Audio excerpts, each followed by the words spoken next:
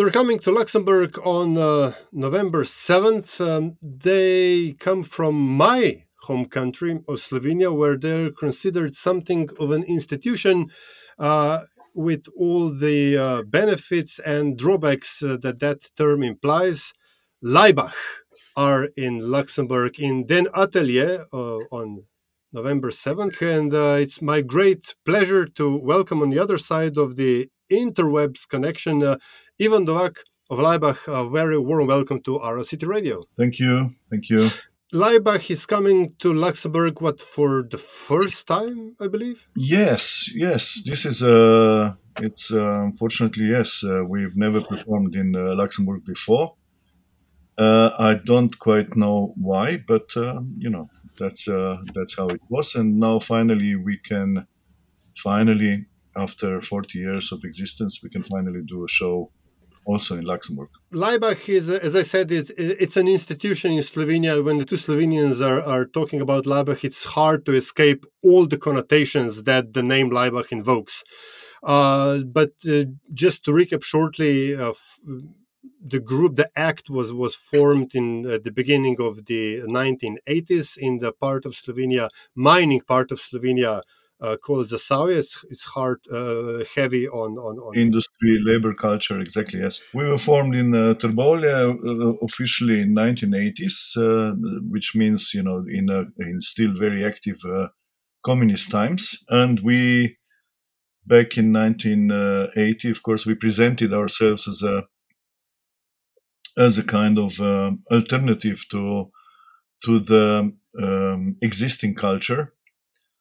And also, this was all happening within the so-called youth culture, yes, music culture, which was then extremely dynamic because all over Slovenia, basically, punk was incredibly present, a very specific form of socially active and politically active and aware Slovenian version of punk.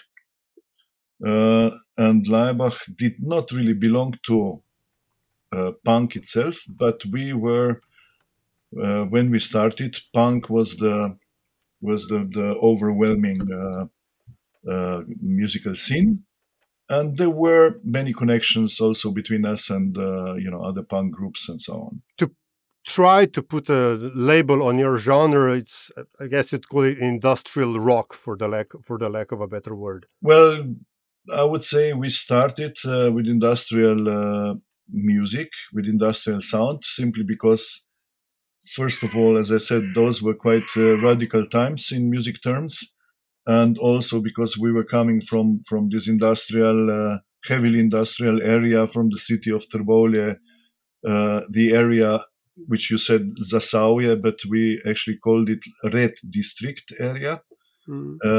Red District simply because it was politically always extremely active and very left-wingish. The Slovenian Communist Party was established in that area, so it had all that glorifying during communism, all that glorifying elements, and also, as I said, it was very, very industrial.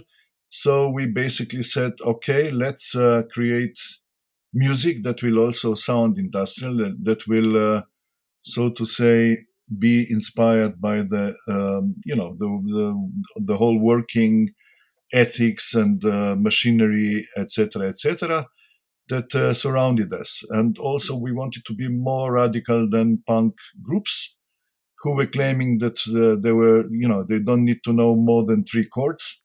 And we said, okay, we don't need to more even 1 chord because we are going to let machines to do work instead of us. Just to that point, you've just recently released an album, Sketches from the Red Districts, which basically questions, reinterprets, deals with your very origins, if I'm not mistaken. True. I mean, industrial music, as I said, we don't, it's hardly to actually to say that everything what we do nowadays is industrial music, but it's certainly created industrially, so to say. Mm. This is a broader term, but we decided to recreate, actually, to do this year this album, Sketches of the Red Districts, simply because these are the songs that we supposed to do back in 1980, but we never did them. We never did them. We didn't succeed to do them then at that time. So we said, okay, let's try to do these songs now. Um, we were very curious how they are going to sound, and that's what we did. We did the sketches of the red districts simply because they're also talking somehow about the establishment of Laibach. They're also talking about some other event which happened back in history in the past in red districts in the city of Trbovlje, which was a political event, a very very interesting, and I don't think it makes much sense to go into it because your listeners are probably not going to understand the complexity of it. But it was a political event that somehow corresponded to also to the beginning of partly to the paradoxical content of early Laibach. Well, just to give a brief context, you're talking to an appearance of a group of royalist anti-fascists of Orjuna, I believe it was the organization Well, who yeah, their name was actually the Organization of Yugoslav Nationalists. nation- They behaved stylistically. This was in the 20s. They behaved stylistically. They were fighting against, communists. They were fighting against everybody who was actually, well, they were very royalists. They actually Mm. supported the first kingdom of Yugoslavia, the existence of the first kingdom of Yugoslavia. They behaved like fascists, but in reality, they were fighting against fascism. So it's a kind of a very very interesting political movement that had a really negative, even nowadays, negative connotations in historical terms. And we thought that, well, in Trbovlje, this was like the biggest event, the clash between Orjuna, this organization, and also the workers, miners, communists on the other side. And this has become the national kind of the national day in the city of Trbovlje. And we decided to create Laibach on the very same day, on the 1st of June, 1980. And this is, I mean, if there is a theme to the 40 plus years of Laibach, it seems to be, at least from where I stand, that you challenge the established consensus. After the Second World War, Orjuna was decreed to be an unwanted element in the history of the country. Among other things, you challenged that during this latter part of socialism. Then, if I'm not mistaken, you challenged at least some of the concepts of independent Slovenia. You also challenged some of the concepts of the European Union or NATO, the institutions which Slovenia is now part of. So, I mean, is there a theme? And with respect to Laibach, should we even be looking for one? Well, yes, we are challenging everybody and everything, including ourselves. It's this is in our nature, we just don't take things per se as such, and we do put lots of questions, and it may sound controversial. Laibach may sound controversial, and we absolutely understand that sometimes that we do function in controversial terms, but that's what we say. I mean, Laibach is big enough for all the controversies, and we never wanted to actually to be presented only as a kind of you know rock and pop group, which we are, but we are also not only. We don't take the definitions that what we should do is only entertainment. Um, but yes, of course, people could be also entertained through what we do. I mean, the one adjective that runs through my mind, listening to your music and seeing your works, is radically ambiguous. You're neither here nor there, nor left nor right, both at the same time. Like the Was Scarlet this Pimpernel, perhaps? if you remember that character. Yeah. Was this intentional, or is this something that came about from necessity? Well, it's both. It's our necessity to constantly be um, on the opposite side, so to say. It's our necessity to constantly question our position, and not only our position, but generally the everything that does exist around us. But it's also because we never really wanted to become part of the definition, the final definition. Like for instance, within the genre, because that's an economical attribute. It's not. It has nothing to do with the quality, with the and the content itself. People simply agree to be shown as I don't know, as a heavy metal, or R and R, rhythm and blues, or whatever genre. They simply are satisfied. Most of the bands that they belong to one certain genre, and because that's much easier and much more consumable, so to say. They don't disappoint their own fans. Fans, they know where to look for them. But we are just not satisfied with that. I mean, as I said, Laibach is big enough for controversies. We are big enough for different content, and that's why we are constantly using different genres also, because the genre itself is a content. Mm. um, and it's also context, and like the language, you can't really use the same language for everything. Language is like a poetry, and when you decide to use a certain kind of language, it has its certain content already. Yeah, it predetermines what you're going to say. The choice of language itself, let alone the content, Exactly. the lyrics itself, which I guess comes across as very very obvious on the "Love Is Still Alive" album, which is basically what came about as a product or byproduct of your work or your soundtrack for the sequel to the Iron Sky, Yes. and you've got the same theme going over and over 8 tracks, but in radically different expressions, contexts. As we said, you use different languages on every single track. A language in terms of musical expression. True. It's also kind of our somehow what's the right word? It's a dedication in a way to the space, to different space genres, which we were faced with through the history. Space genres, mostly music that was dealing with space stories and so on.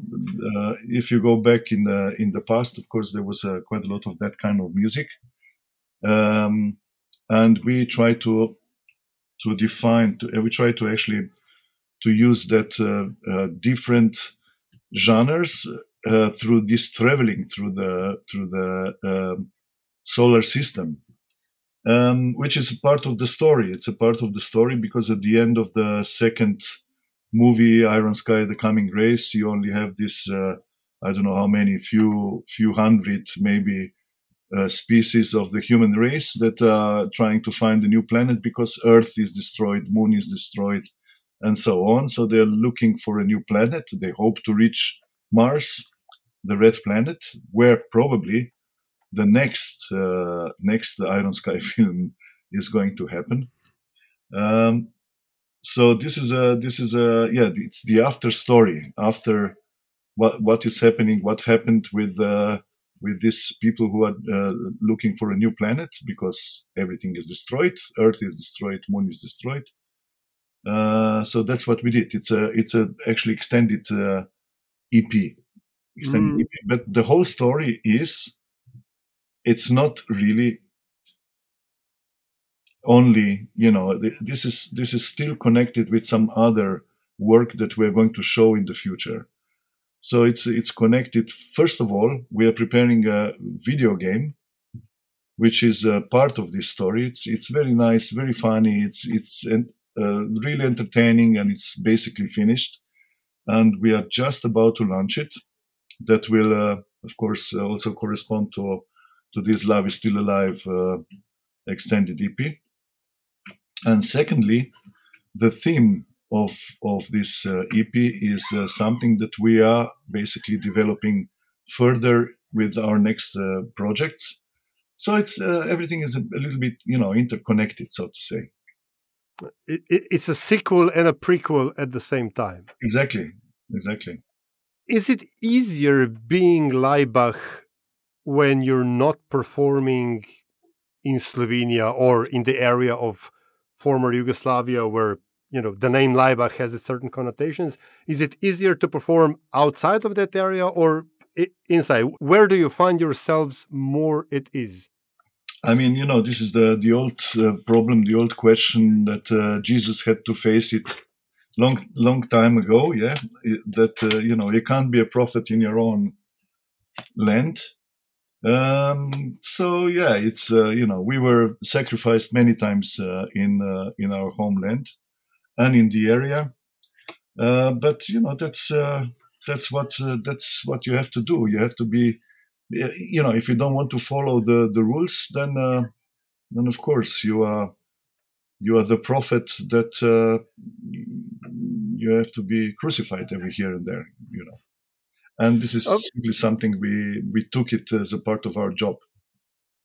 And I mean, for example, you've went on the record, and other bands have gone on the record saying that it was your work that influenced them. Off the top of my head, was it Rammstein and Nine Inch Nails and other bands that have quoted your influences? Was that again like just a byproduct of your work, or did you know that at some point you are going to make it out there?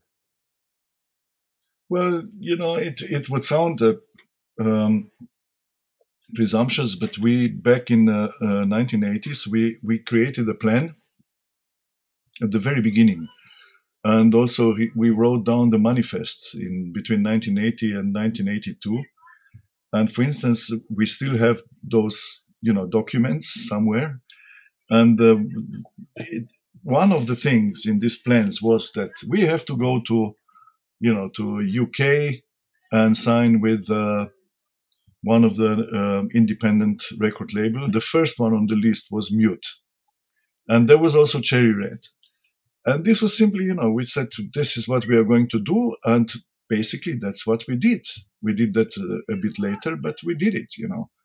Although the first time when we came to London, everybody was kind of looking really strange at us. Where are these guys from? What does this represent? Because we came in London in Yugoslav army uniforms, which was completely bizarre at that time. And then we went around with hunting uniforms and so on later on. But eventually we signed a contract also with Cherry Red, who were there on our list. And later on with Mute Records, which was important, and it still is independent label. And that's what we wanted to do. We had a plan, and when we released this, for instance, Opus Dei album, it had, well, first of all, Nova Acropola, Cherry Red, and then later on Opus Dei. It really had incredible effect. People like groups like Cure, U2 even, they all wanted to work with us. They wanted us to open their tours. They wanted us to open their stadium tours, like U2, for instance, in the time of Achtung Baby. They asked us to open their stadium tours in Europe, and we said no. We said no because we didn't want to be the opener for any band. Like we don't like the support bands in on our shows. We don't want to support any of that kind of group. Not only that kind of group. Rammstein also they asked us. We didn't. We said no. Um, and that's what we did. And instead of us, Einstein and Neubauten went to open one of their shows in I think in Amsterdam stadium show of U2. And I later on spoke to Blixa, and he said that that was the biggest mistake that Einstein and Neubauten did, because they got all the shit from the audience, you know. Well, yeah. I mean, you have to aim high, I guess. Obviously, Laibach has been around 40 plus years. Group members have they've came and went, and everybody's grown older. But has Laibach as a phenomenon grown older? Has it evolved, matured, became less radical? Well, we still didn't really grow up. I mean, we still, how to say, we are still. It sounds, a bit again strange, but we feel young. We feel very young. And the old members, those who were, let's say, at the beginning, much more involved, and they are not maybe on stage anymore, they still work with us. They still collaborate on different levels. And of course, the groups, the group was evolving through the time. And basically, these people who are now with us in the band, they work with us already for some of them more than 10 years. And we are just a little bit more flexible because Slovenia is a small scene. We collaborate with many people, even if they are not on stage, and it doesn't really matter because Laibach was never. We always understood ourselves as a kind of machine, as a factory, as a kind of anonymous collective that is where it is not really so important that you play the same chord. I don't know, like in Rolling Stones, although they probably don't perform anymore by themselves on their records, yes, except Mick Jagger, but they still represent themselves. Oh yeah, it's very important that of course Keith Richards is there, absolutely. But you know what I want to say? It's Laibach is in that terms we are still very young because we're also letting younger people to influence us. And those some of us who are, let's say, in the band from the beginning, we are basically we let ourselves being taught by the younger guys who are simply giving us new understanding of what's happening. And for instance, districts of the red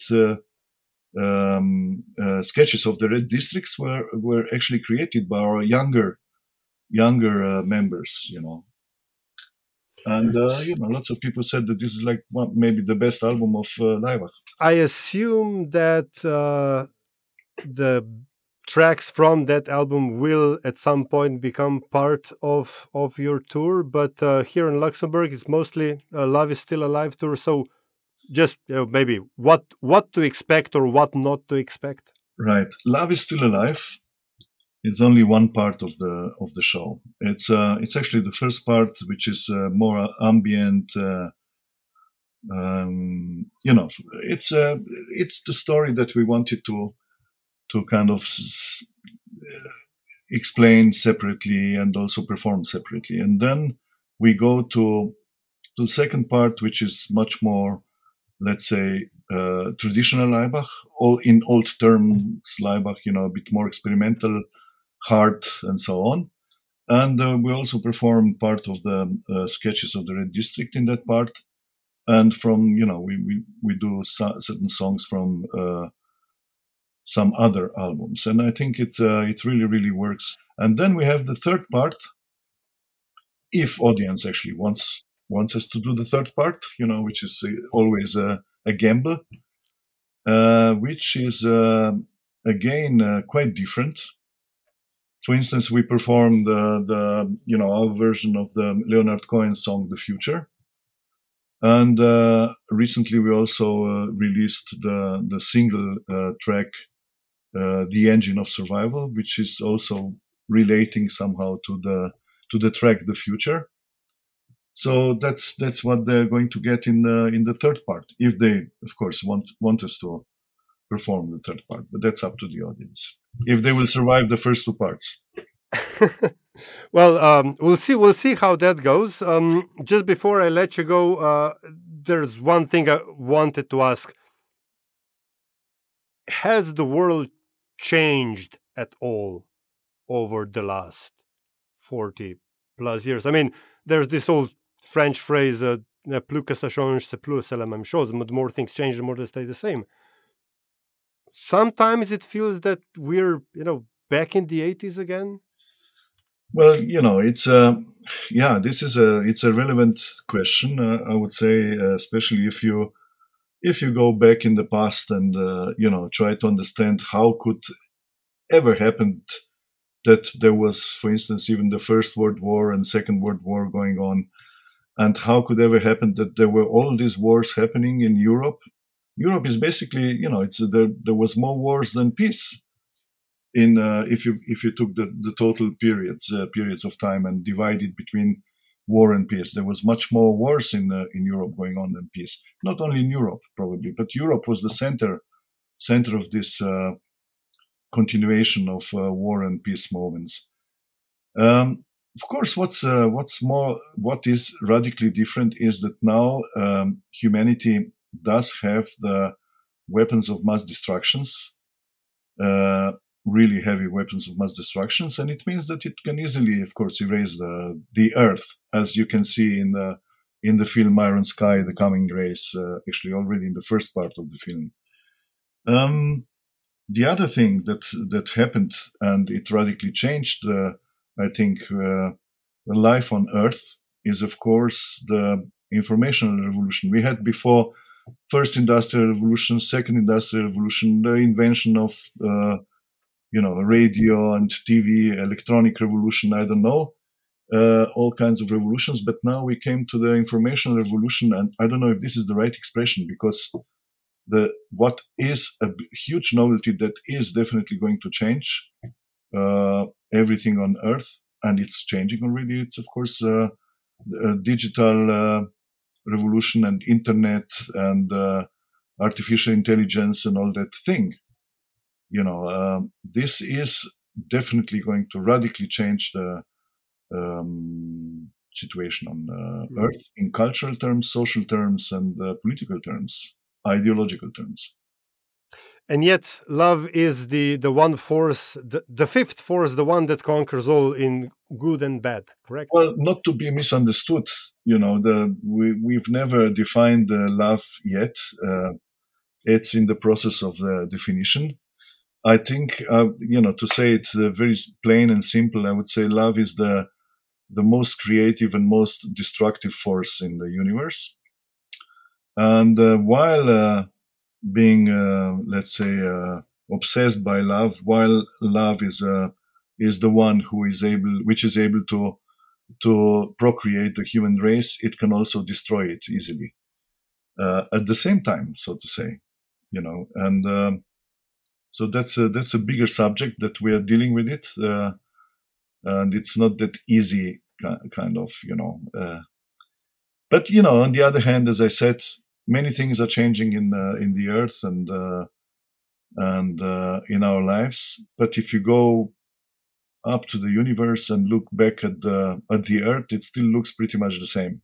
Love is Still Alive tour, ladies and gentlemen. Laibach in Den Atelier in Luxembourg, Tuesday, 7 November. Be there or be square.